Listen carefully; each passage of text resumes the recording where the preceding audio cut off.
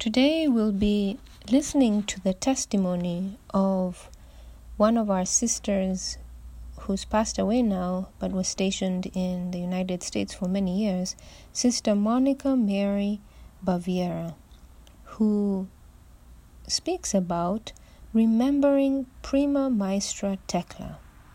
And she says, "When I entered the congregation of the Daughters of St. Paul in 1957, the Institute was experiencing a great influx of vocations and was under full missionary expansion. At that time, the community of Rome had more than 400 members, and its various buildings within the Antonino Pio compound, together with the impressive Queen of Apostles sanctuary, made it seem like a little city in itself. The various apostolic sectors throbbed with life and fervor. It was wonderful to gather together in the sanctuary to pray.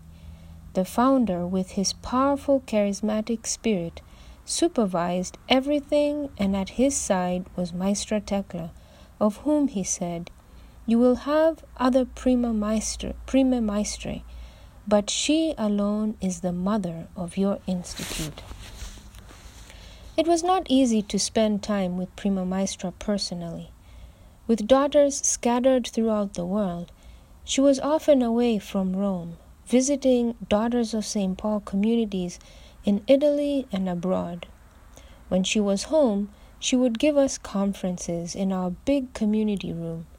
As a speaker, she was not gifted with great eloquence, but her words went straight to the heart, thanks to the interior spirit that permeated them.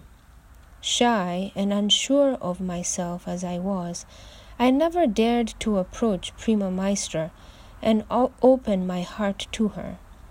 I contented myself with her maternal smiles and words of encouragement whenever I would run into her on the paths of Antonino Pio compound. After my religious profession, I was assigned to the Salerno community. I had been there only a few weeks when the local superior announced that Prima Maestra Thecla would be coming for a visit. Shortly after her arrival, Maestra Thecla asked to see me, and with a gaze overflowing with goodness and affection said that she had come to Salerno precisely to see me, and asked me if I would be willing to go to the United States as a missionary. I was speechless, flattered that she had made a special trip to Salerno just to talk to me, and her proposal filled me with enthusiasm. Riding high on the tide of that enthusiasm, I said yes to her request. It took a year and a half for me to receive a visa for America. I left by ship for Boston on January 31st, 1962, accompanied by another daughter of St. Paul missionary, Sister Innocenza Cellini, who was headed for the same destination. During the long sea trip, I spent a lot of time looking at the endless rolling waves and thinking about the new land toward which I was headed. At that time, the provincial superior of our United States circumscription was Maestra Paula Cordero, who had a boundless esteem and veneration of Maestra Thecla. For her, every desire of Prima Maestra, even if unexpressed, was an order. In the meditation she guided for the community and in her conferences to us, Maestra Paula constantly spoke about Prima Maestra, her words and example, virtues and teachings.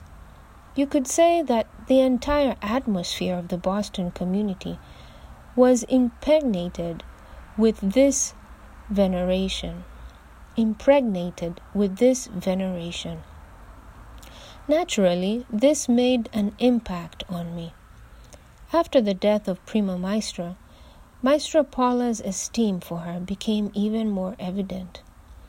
Every time a problem arose in one of the apostolic sectors, She would invoke the help of Prima Maestra in a voice that rang throughout the room. "Saintly Prima Maestra, pray for us." While I was in Boston, I was asked to translate into English a good part of the enormous quantity of letters that Maestra Thecla and Maestra Paula had written to each other over the years. The resulting picture of their beautiful friendship revealed to me an aspect of Maestra Thecla with which I was less familiar, that of friendship. After 26 years in the United States, I returned to Italy and was assigned to the Generalate community to work in the International Secretariat for Spirituality. One of the first jobs assigned to me by Sister Antoinetta Martini, at that time the head of the Secretariat, was to prepare for printing the conferences given by Prima Maestra Thecla to the Daughters of St. Paul, a text that was published in 1993 under the title Un cuor solo, un'anima sola, one in mind and heart. This job, which required great patience and careful editorial work, took a long time to complete, but it enabled me to penetrate the thought and spirit of Prima Maestra and unite myself even more closely to her. I felt her presence alongside me. I prayed to her frequently, and I'm sure that she obtained many graces for me from the Lord. Today, I often recite the prayer for her beatification, but at times when I pause to contemplate her picture on the front of the Holy Card, I can feel her whispering to me, "Don't be so concerned about praying for my beatification. Pray instead that all the daughters of St. Paul might become saints. It was for this intention that I offered my life." Saintly Mother Thecla Merlo, intercede for us.